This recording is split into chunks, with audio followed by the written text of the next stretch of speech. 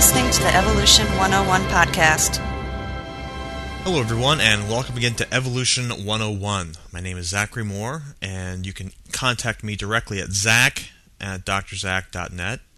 You can also visit the website for this podcast, which is hosted at drzach.net, where you can leave feedback for the show, and also visit some of the archives and some of the other links that are there. I'm happy to report that the live show, the Skype cast, went over pretty well. We had several people tuning in and talking about evolution, which was a lot of fun.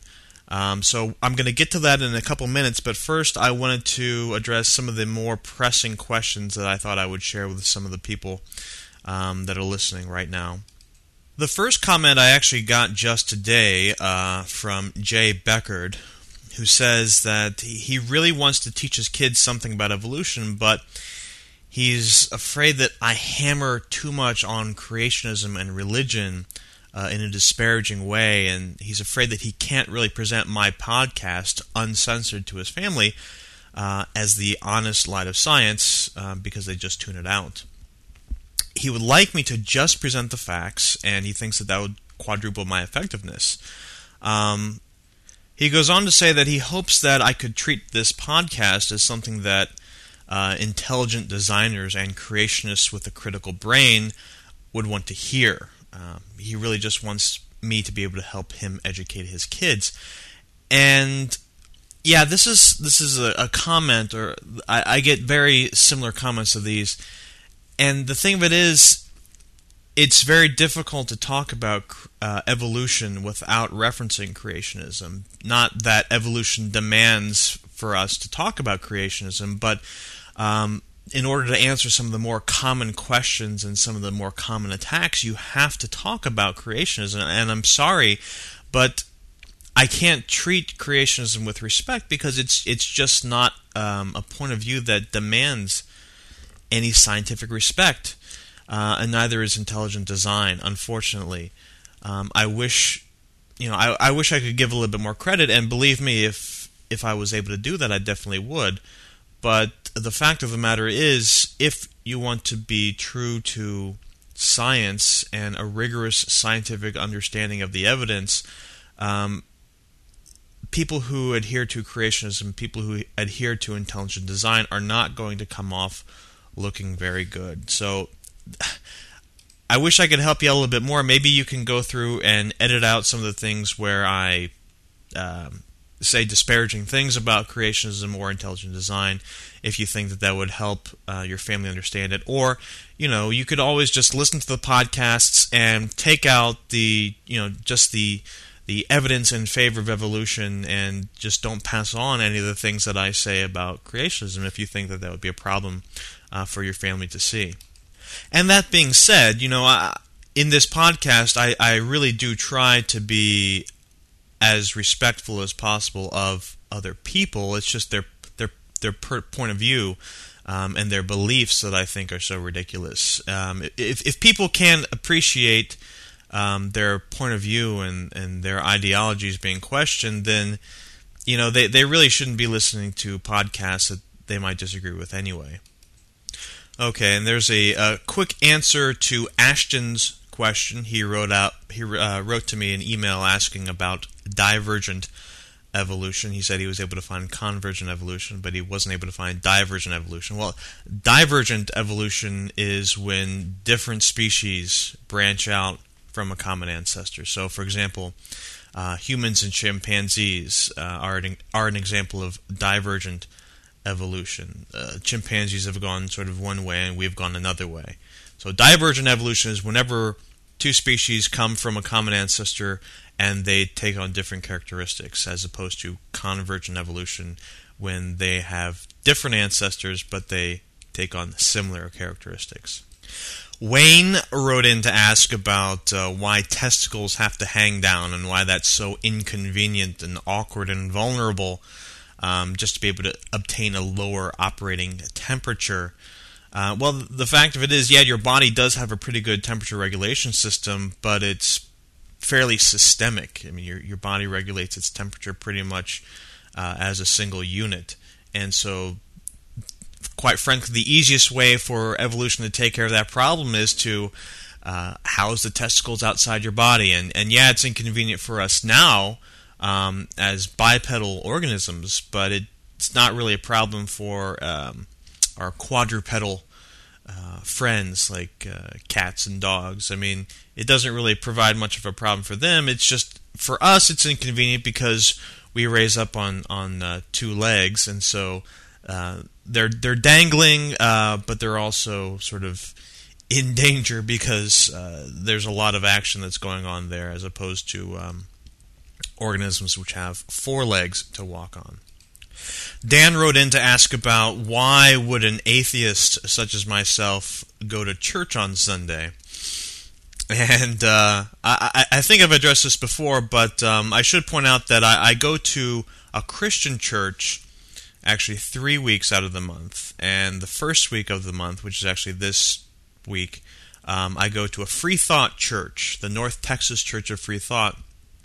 And I do that because the Free Thought Church only meets once a month. Otherwise, I would probably go more often. But I find that it provides a pretty good balance. The Free Thought Church obviously addresses a lot more of living your life as an atheist and finding meaning and value in everyday life. And I go to the Southern Baptist Church specifically because there is an apologetics course that is held there. I don't go for the worship service. I don't sing hymns or pray or do anything like that.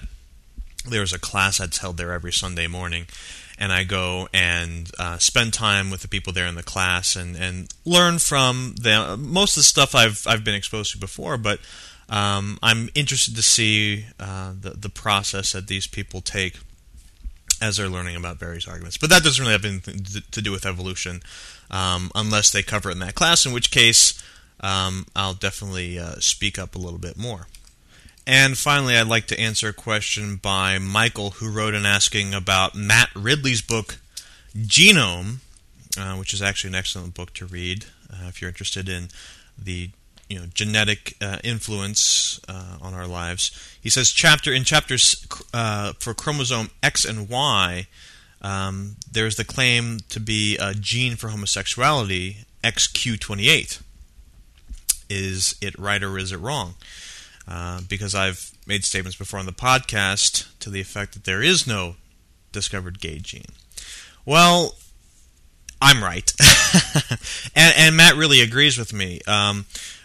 When he talks about, and actually this is in, if you happen to have the paperback version of Genome, which I do, it's on page 116, he says that Dean Hamer in 1993 said that he had found a gene on the X chromosome that had a powerful influence on sexual orientation, or as the media quickly called it, a gay gene.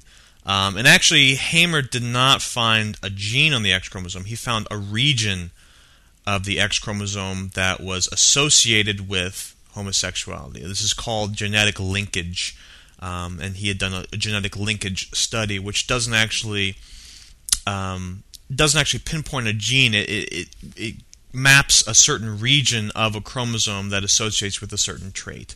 It's kind of complicated, and I won't go into it here, but basically he did not find a gene.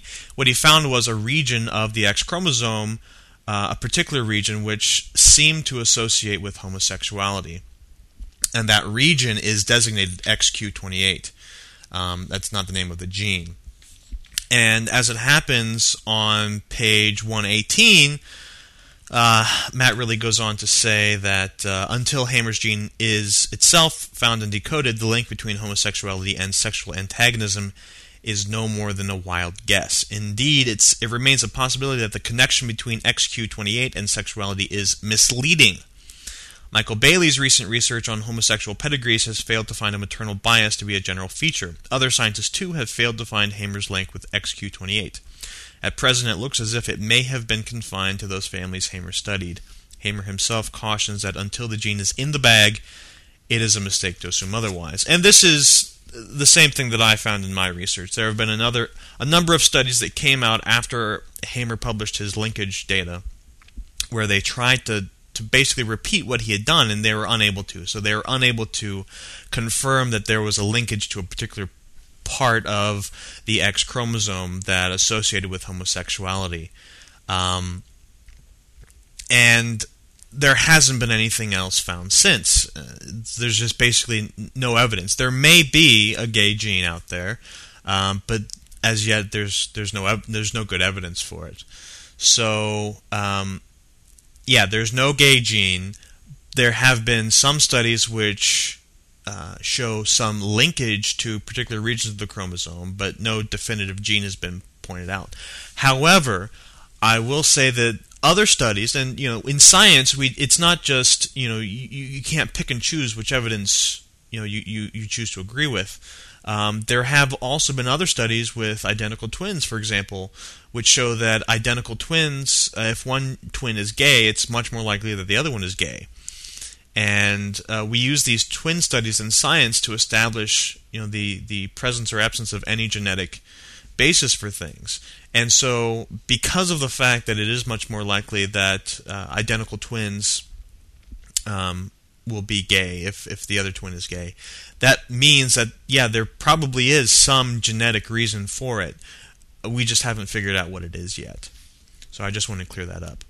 All right, well, now I'm going to turn this over to the live discussion so you can hear what we were talking about this past Saturday. If you'd like to join in on the next live discussion, I'll be doing another one this Saturday. That's 4 p.m. Central Standard Time. I don't know if this is going to be a weekly thing every week, but it was pretty easy to do, and so we'll just see how it goes. I'll talk to you later. Bye.